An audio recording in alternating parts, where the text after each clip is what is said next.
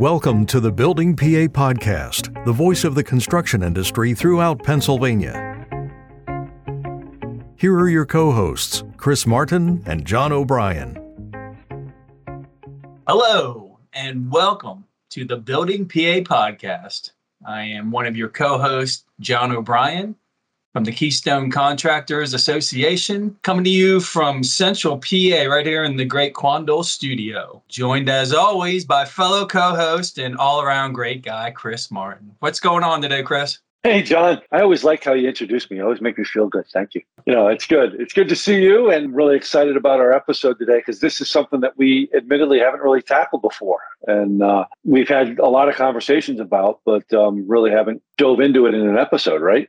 So it's going to be pretty cool. I just saw the Elvis movie, so I'm excited to talk about Elvis today. That's the topic, right? Nice. Yes. It wasn't. I'm looking at the wrong note card. I'm sorry. It's the wrong one. It wasn't a bad movie, though. But yeah, I think we got a very timely, very useful episode here. What do you think? We do. We have some good stuff here. This fall, Pennsylvania is going to be the focal point across the country when it comes to the elections. Everyone wants to know what's going on in PA, and who better to have on to talk about the upcoming election than the General Contractors Association of Pennsylvania Chairman, Stephen Macero. Oh, Steve! Wow. Rousing introduction. Thank you. You bet. Good to be here. You bet. He's good at that, isn't he? Yeah, he is. Like Michael Buffer. Yeah. Let's get ready to rumble. Boy, is that a fitting way to tie into this conversation, right? Wow. It's going to be quite the rumble come election day. It's already started. All the Twitter wars and social media wars are happening, and everyone's talking about the governor's race in Pennsylvania and, of course, the U.S. Senate seat with Pat Toomey retaring. What are your thoughts, Steve? Well, certainly it's Pennsylvania has become the focus of and priority for these candidates in Democrats, Republicans, and it could go either way. And as we say it, you say it KCA, and we say it the NBA and GCAP. We don't endorse candidates. We endorse issues. So I think that's well said, and we'll see how this race goes. A lot of money's being thrown around, and a lot of money's being raised, and it's really critical, whatever way it goes. So it's an interesting time in Pennsylvania for sure, but a critical time too. Yeah, Steve, I think you made a really good point there, and I think that's kind of the theme for our episode today. Is we want to talk about the issues and not so much the cast of characters, if you will. So I'll ask you, what are some of the issues that are facing that GCAP is faced with, and also, beyond GCAP, but the industry as a whole? It's always a good question, and certainly easy one is workforce. There's not enough of whatever in Pennsylvania right now. We need more carpenters, and we need more drywall finishers, and we need more painters. And how do we do that? That's been a focus for a while now. Then COVID hit, and it kind of slowed things down a little bit in that regard. But people retired during that time period. So, really, a candidate that really has a good plan and develops a good concept for how do we get people into the building trades? How do we get people that in this age of social media and phones, how do we get them interested in working with their hands and bring back that pride that comes from that? So workforce development plans are really critical, at least in Pittsburgh. It's just really, really, really tight, and makes it hard to produce projects you want to do a safe, on budget, on schedule. Schedule's really challenging right now because you typically don't have enough of whatever to man a job, and it's not going to get better. It's going to get worse. So that's a huge topic. And the second one would be, how do we become a more business friendly state from a tax perspective? How do we attract businesses in Pittsburgh? What do we do with our central business district downtown? How do we change kind of this new norm that seems to be the norm? Hopefully it doesn't stay that way, in my opinion, but the people that are perfectly content working from home, and you have 60-story buildings in our central business district that are a third full. Other buildings same way. What does that new kind of normal look like, and how do we attract those businesses to our region, to the state? Absolutely. Yeah. There's tons of issues, and let's hope whoever gets elected is up to the challenge and can help our industry and can help our state advance. But Steve, you and I, we've known each other for a couple years, maybe 15 or so. And you started at Massaro, I'm going to say early 90s, I believe. Yep. Early 90s. So over that time, have you seen election time? Like, what's your opinion on elections amongst the workforce, amongst your company? And does it get more intense now, or is it just media hyping it up, And I can't say typically in the office, it's not talked about too often. You do see on job sites, one extreme or the other for a candidate, that there's a little bit too much extremism, in my opinion. If you don't agree with my whatever position, then you're my enemy. And the cordiality and respect seems to have gone by the wayside. If you're an R or you're a D, and then you're my enemy, and that's just that never wins. When you have that kind of, if you're not with me, then you're my enemy, or should I say, if you lead with kind of anger and hate, that never wins. So we try to encourage that kind of cordiality. Is kind of, listen, everyone's shaped and differently. Everyone's gone through different life experience, how they were raised. That makes us all different, but that doesn't mean, therefore, they're my enemy, and therefore we don't like them. And we're seeing that too often with that's our leaders of our state and our country. You're seeing that way too often with those leaders, that if you're not with me, you're against me. And I think that's never good. And that's what's changed the most.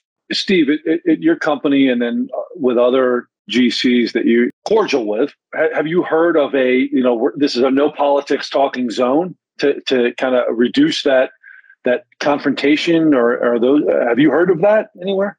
I'm not proactively saying that. It just seems like it's such a volatile topic that most people, almost all people, just don't go there anymore, because it can elicit, extreme opinions and disagreements. Certainly when you had COVID, in meetings, whatever the policies were, they were what they were, and you could voice your opinion if you didn't agree with them, or if you did agree with them, but they were the policies, and you go by what we're being recommended to do to keep us all safe. So you kind of know where people stand, but you don't allow that kind of anger to take hold. And I think everyone's done a pretty good job at that, at least from a meeting perspective. And if you work in a hospital and you have to have a vaccination, those are the rules. And when you don't have enough people, though, workers, it becomes hard. I'm going to make you go get a vaccine, and if you don't get a vaccine, you can't work at this hospital, but you need those people. So it becomes challenging. You try to encourage them. We think it's the right thing to do, the safe thing to do, but it's America, so everyone has their right to exercise their opinion and not do it. So that's made it hard. You did a very good job of answering that, by the way. And then yes. I wasn't trying to call it out. I thought you did a very good job. Yeah. Thanks. But one other question then too is, like, I remember growing up and hearing my father, my grandfather, and my family always saying, "Oh, well, this year we're gonna vote straight party line. One year it's D, one year it's R." And I'm curious to both of you, both John and Steve, are you hearing that a lot too, or is it just I'm going to vote for the best candidate? I'll go first, and John, okay. you can go. Yep. But didn't feel like it was that long ago, 10, 15 years ago. It was blue collar, union, whatever, workers. They're for the working man. Business leaders, that we're going to go are better for business. That has really changed. And I don't know when that changed, but they're now looking at who is the best candidate for their particular issues that are important to that individual, or a business that's important to their business. So that seems to have really changed. Unions supporting Republicans. I don't know. It felt like it was 10 years ago. That would have never happened. But they're just looking for the best possible candidate that helps them the most, and that's the biggest change I've seen. Yeah, same here. I've seen that too, and me personally, it's probably around 2015-ish, before the presidential election of 16, and both sides, people in primaries on both sides were just so ugly and just so party first over country. I'm like, I can't take it. I can't side. I can't look in the mirror and say I'm a Democrat or I'm a Republican. I'm an independent from 2015 on, solely country first type of person. And it's so awesome. And Steve, I think you're a couple years behind me, but it's so awesome when you get kids that are voting age and you could look through the process through their eyes. And my oldest daughter gets to vote for the first time this year.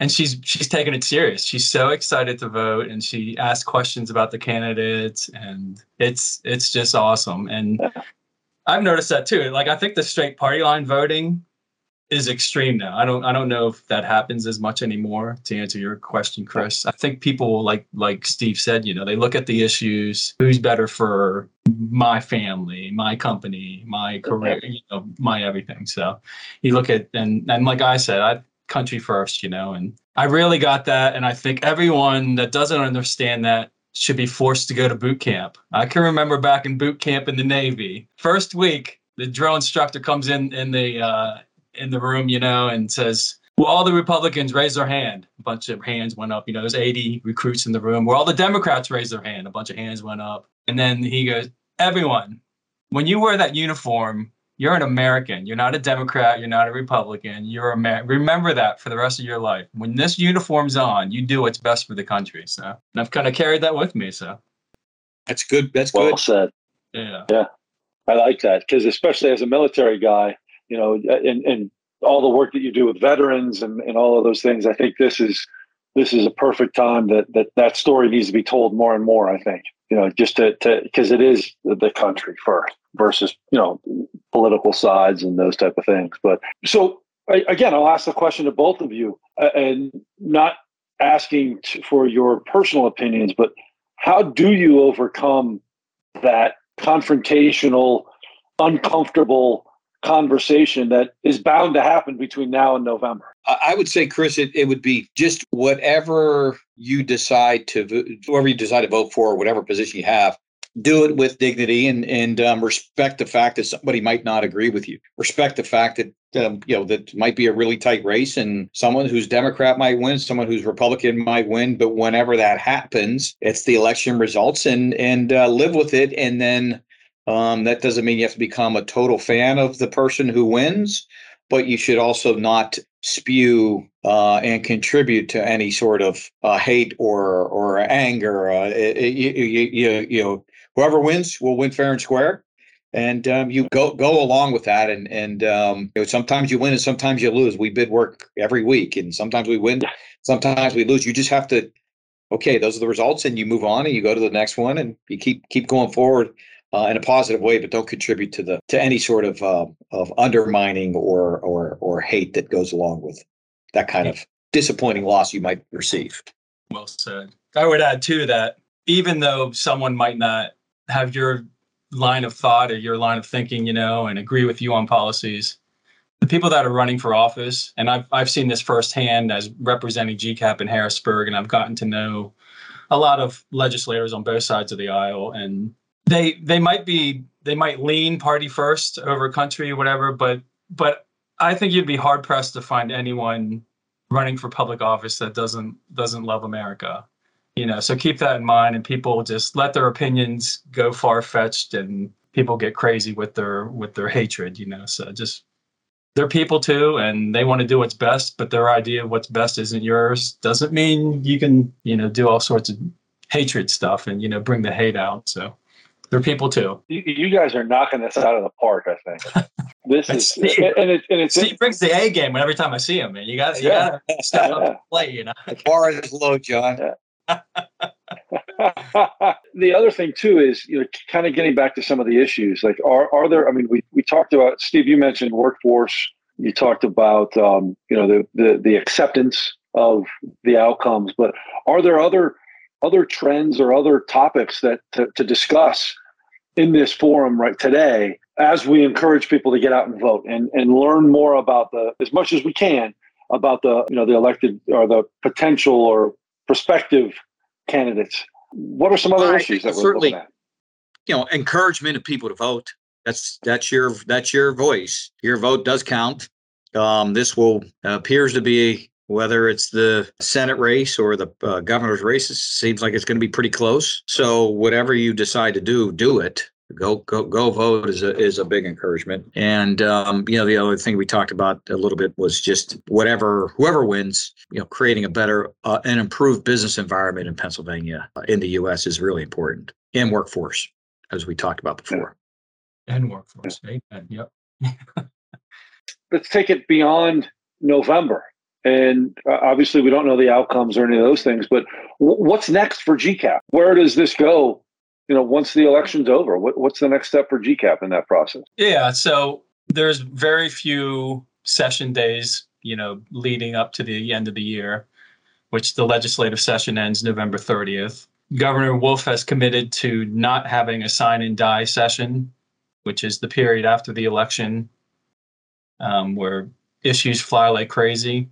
So there's very little action that will happen the rest of this year, but GCAP's already scheduled to meet by the end of the year to game plan and get an agenda together for next year.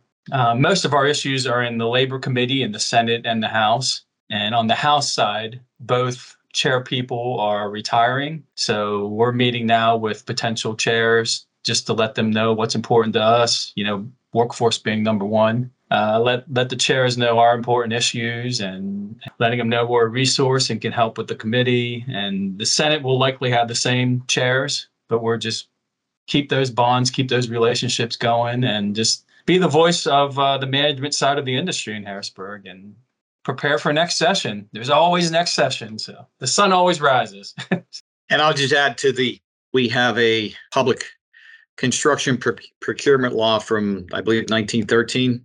The Separations Act that we've been trying to modernize. And it's really important that we at least give school districts, public entities, a choice in how they deliver their projects, not utilizing this law from, I believe, John, we're the only state that still has this law. So always on our agenda. At this point, probably nothing's going to happen with it, but whoever becomes our next governor, as John said, and whoever wins whatever other races that are out there, working with them to at least try to modernize that and maybe not repeal it, but at least give choices to public entities, school district, K-12 school districts primarily. Was that the NBA calling on that phone call there? Just, hey, Steve, make sure you mention the Separations Act in this interview. Yeah. Yes, it was. Yeah. Every little bit helps, right?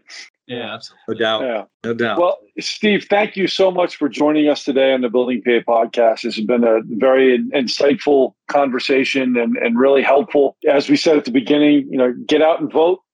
Take your time, understand the positions and the candidates, and really help, as John said, help the country and help your business and keep things moving forward. So thank you again, Steve. Really appreciate it. Thank you, Chris. Thank you, John. I appreciate the invitation to participate, and thanks for your time. Thanks for all the work you're doing to improve Pennsylvania. Thank you for joining the Building PA podcast. To stay up to date, follow us on LinkedIn and Facebook, and visit buildingpapodcast.com to subscribe to upcoming shows. Thanks for listening.